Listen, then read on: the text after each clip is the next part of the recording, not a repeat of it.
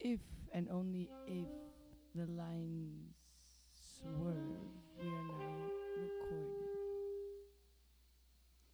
Theoretical and compositional considerations for an anthropology of sound. If it is possible to sensationalize society as a composition, then it is evident that each person plays a part in the rhythm of life. It is interesting to question how sound becomes music and how it becomes possible to study sound anthropologically. I believe that music forms a permanent record of past sounds that can be manifested into the present world.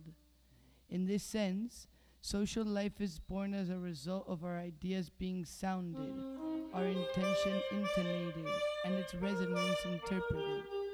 Sounds conjured from the soul can be described as a sound call, a key concept invented by I to describe the broken light of hearing that echoes, oscillating every present moment of unique social orders.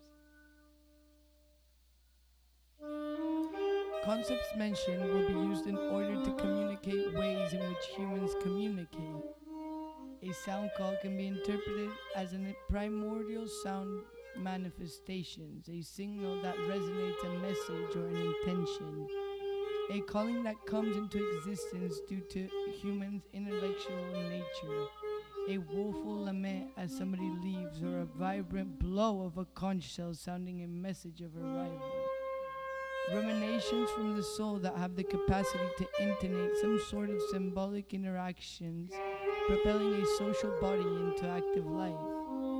A sound call is a vibration emitted from the inner being of the individual, projected into the external world, and accordingly picked up by the ear of whomever pertains the air of the sound call will hear.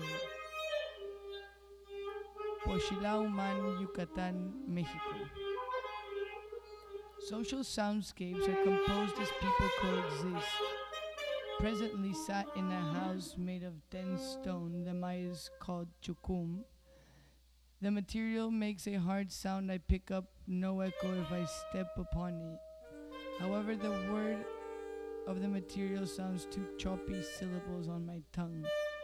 Suddenly I hear the roar of a Volkswagen Beetle motor pass.